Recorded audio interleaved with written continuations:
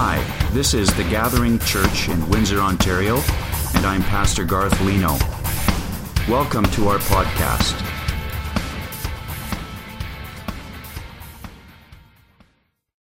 I'm sorry I'm so late, she said. My car broke down.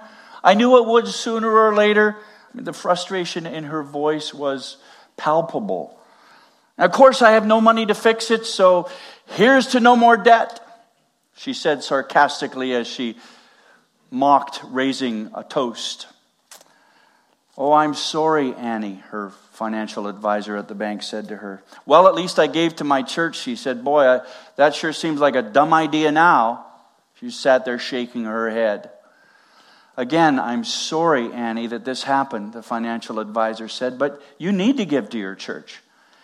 From the very first day we started meeting together to talk about your finances, you told me that giving to your church was a top priority. So you need to keep that up. You want to honor God with your resources. But life still happens. And you need a cushion. You need some savings. You need an emergency fund. Well, she said, I don't have any savings and I don't have any funds, she said. And I suppose that Annie's experience is more common than we know. I suspect there are an awful lot of people in our culture who live payday to payday, if not day to day. They have no savings. They have no money in the bank. And I don't want to be insensitive to anybody's circumstances or anybody's situation, especially in our church family. But this story does really bring up a very important point. Last week we learned that God created us to live generously and to give generously, to give to advance the work of the kingdom, to give so that the needs of people that are close to us are met. We learned about giving generously. But we must also save wisely, and the two are not opposed to each other. Give generously, save wisely, live appropriately. That's God's design for you and your money. So why don't people save wisely? What are some of the reasons that people don't save like they should? I think there's a general consensus that we all need to save money, right? But we don't do it. What are some of the reasons? Well, one reason is the desire for instant gratification. Instant gratification is getting what you want when you want it. And that's never been easier than it is today. Open up your laptop, click, click, click, and you know what? They deliver it right to your door. Of course they do. Free of charge now. You don't even have to pay for shipping most of the time. But the problem is that buying what you want when you want it, or getting what you want when you want it, has become an expectation in our culture. People expect to get, to buy, to lay their hands on the things they want when they want it. It's become an expectation. Even if you have to use credit. Buy now, pay later, who cares? Another reason people don't save is the inability to grasp future reality. There's such a lack of understanding in the general population of Canadians when it comes to short-term and long-term saving needs. Most people significantly underestimate what they're going to need in the long term to live out their retirement. Do you know offhand just how much money it's going to take to provide a modest retirement income of $30,000 a year or $40,000 a year? Do you know how much savings it requires for that to happen? Do you know? Most people don't know. Most people don't know. And they get to 55 or they get to 65 years of age and they have no idea and they have no plan and they have no strategy and they have no savings and they don't know what to do. That's just not wise. And that's a really kind way of saying that. It's just not wise. A third reason people don't save is the lack of financial margin. So you have too many expenditures and too little money, and there's not enough room in between. You can't save. Your expenditures are so much, your savings, the money that you make is so much, the expenditures are so much, and there's nothing in between. There's no leeway, there's no margin left. Too many expenditures, too little money, and there's no room in between. There's no financial margin, so you can't save. And some people legitimately can't save because their expenditures are so high and they make so little money that there's not enough room. It doesn't ever occur to people that they need to reduce their expenditures. If they can't increase their money, it doesn't occur to people that they need to decrease their expenditures. It's simple math, really, but it happens. Those are some of the reasons why people in our culture don't save as much as they could, or maybe as much as they should. Fortunately, in the midst of our desire, because we're talking about this series, God's design for you and your money, in the midst of our desire to give generously, like Pastor Phil said, we heard a couple of amazing stories this past week of people who just stepped out on a limb and gave gifts, and wow, God did some really neat stuff. In the midst of our desire to give generously and save wisely, at the same time, our Heavenly Father, who owns everything and is in control of everything, has actually given us some really, really, really good advice. And his teaching tool is a tiny little insect. You know which one I'm talking about? The ant. Have a look at Proverbs chapter 6 with me for just a moment. I think it should appear on the screen. Proverbs 6:6-8. Go to the ant, you sluggard. Scripture says that, I didn't. Go to the ant. Consider its ways and be wise. It has no commander, no overseer or ruler, yet it stores its provisions in summer and gathers its food at harvest. Well, I read somewhere last week, I was reading a couple of encyclopedic articles on ants just for the fun of it, and I read somewhere that the average ant can lift or carry anywhere between 10 and 50 times its body weight. Can you imagine that? I mean, these ants are hard-working little critters. And in the summer, it's fun to be outside and watch these ants at work, isn't it? It's fun to watch them work and toil as they. It's no fun when they make it into your house, mind you. That's no fun at all. But it's fun to watch ants working. Ants go out, return to their nest with such incredible purpose. It seems they go out, they acquire food, they bring it back. They go out again, they acquire food, they bring it back. They go out, they acquire food, they bring it back. See, that sounds like my work week. Well, perhaps. But they're persistent, they're tenacious, they're determined little creatures. And God uses them as an illustration to us of how to save, of the importance of saving money. Proverbs chapter 30, verses 24 and 25. 4 things on earth are small, yet they are extremely wise. Ants are creatures of little strength, yet they store up their food in the summer. They save up their food, Scripture says. And God says they're extremely wise for doing that. So here are some lessons we can learn from this little ant. First of all, saving is wise. It's really a good idea to save. Setting aside provisions for the future is a good idea. It demonstrates solid judgment. It reveals wisdom according to Proverbs 30. Saving money persistently helps us prepare for the future, for the expected and the unexpected things. And I think we all know that there's certain things that we expect are going to happen. If you have a daughter, you're expecting that at some point she's going to get married, so you maybe put some money aside for that. You expect a funeral is going to take place at some point in time. You expect to retire, so you make provision for some of those expected events. But what about the unexpected things? Unexpected pregnancy. You have 3, all of a sudden, oops, number 4 is here. Phil?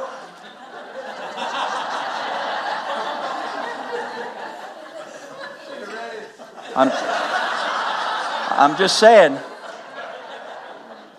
Counseling office is open after service. He said, I don't know how these things happen. After 4 kids. Let's talk. Unexpected unemployment. Right? Unexpected car repairs. Oh, don't you love that? Unexpected tuition increase. There are lots of things that happen in our lives or through the course of a year that are unexpected. And the ants store up some food. We should store up some money because it's a wise thing. There's wisdom in that. It's just common sense wisdom. And God just so supernaturally gives us that instruction in the book of Proverbs.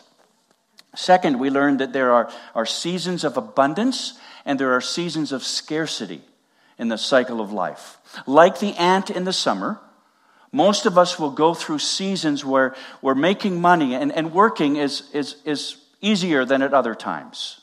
Seasons of abundance. And most of us will also go through times or seasons in our lives where work and money is more scarce. So what do? Well, you leverage the good seasons, the seasons of abundance. I used to live on the farm. Make hay while the sun shines. You can't make hay when the weather is all dreary and raining or a light snow. In Alberta, that can happen in July. You have to make hay while the sun shines. Leverage the good seasons, the seasons of abundance, and save up for times of scarcity because they will come. They will come. Made the mistake the other day of checking my RRSP. The last 6-month thing. Oh, not good. Disappointing. So I'm just going to not look anymore. Seasons of abundance, seasons of scarcity. And remember, Proverbs 30, verse 25. Ants are creatures of little strength, yet they store up. They store up their food in the summer in the season of abundance. They store up in the season of abundance. Don't spend it all. Save some. Save some. A third lesson is that saving requires persistence and self-control. Setting aside a little bit of money over a long period of time makes a big difference. There's great power in habitual saving or persistent saving, especially when you factor in compound giving. Look again at this tiny ant, Proverbs 6, verse 6. Consider its ways and be wise. It has no commander, no overseer or ruler, yet it stores its provisions in summer and gathers its food at harvest. So you may not have a financial commander. Or you say, I got a wife, and that's as close as I can come to a financial commander. Maybe that's true. But you probably don't have an overseer or a ruler looking over your shoulder every time you make a financial decision. You're kind of out there. You may go see your financial advisor at the bank or investors group or whatever once in a while, but you don't have anybody there day in and day out helping you make these tough decisions. You probably don't have a financial cheerleader to spur you on and motivate you, but you still have to stay the course. You have to persist. You have to have dogged determination. I am going to put that money away and pretend like I don't even have it. Like it's not even there. Don't even think about that extra $25 or $100 a week or a month. If you set a goal, be persistent about it. Don't touch it. Don't even think about it. That money's not mine. It belongs to the bank. Let's say you're 25 years old today. How many of you are 25 today? Come on, let's see your hands. Patty? 20, yeah. How many of you wish you were 25 today? If you're 25 today and you start saving $50 a week, and you put that into a registered savings plan that is getting a modest 3% return, fairly modest return, you will save over $200,000 by the time you retire with compound interest. And that's just not doing anything else. That's just putting $50 a week away. That's not including your great big company pension. Everybody's laughing. What century do you live in? So, see, the thing is, store up when you can and while you can, so that money can accumulate. Give generously, yes. Yes, give generously. Keep giving generously, don't store it all up. Give generously and save wisely. The two really do go hand in hand. Last week I gave you a couple of suggestions about giving generously. First of all, I said consider God's generosity. Reflect on God's generosity. Remember, I suggested reading maybe Isaiah 53 and just contemplating how generous God was in sending his son Jesus and all of the tremendous sacrifice that was involved in that, and God sending his son. And how that generosity, how his generosity impacts ours or impacts yours. Second, I said, give a gift to someone. And it might be someone you know, someone you love, someone you work with, someone you go to school with. But just step out of your comfort zone. Doesn't have to be much, doesn't have to cost anything. Could be just a creative gift. And several of you did that, and some of you were kind enough to share your stories with us, and we just went, woo, God's at work. Just really fun to hear those stories. Well, I have a couple of suggestions for you about saving wisely. Simple ones. First of all, buy a good book on financial fitness and read it. There are lots of books on the market today about financial fitness. Not many are from a solid Christian perspective. So I often recommend Dave Ramsey's book called The Total Money Makeover. It's, I don't know how many hundreds of thousands of copies he has sold. But Patty and I were exposed to Dave Ramsey's financial principles years ago.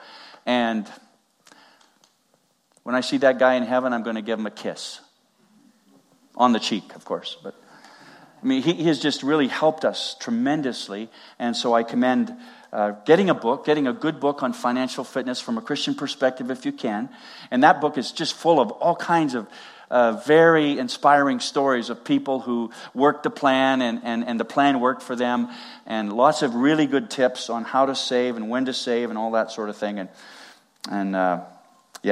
So I commend it to you. Second, make an appointment with a trusted financial advisor and tell her that you really need to become an ant.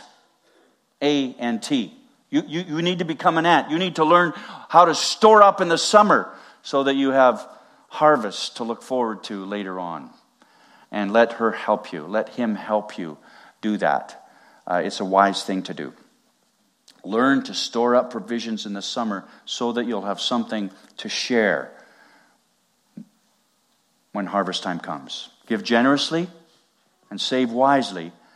And if you do, you will glorify your Father in heaven. It will glorify the Lord to give generously and save wisely. Would you pray with me? Father, we come before you today really encouraged and deeply challenged by the ideas that we've been talking about these last 3 weeks in the introduction sermon, as well as last week on give generously, today save wisely. We've been challenged by these things.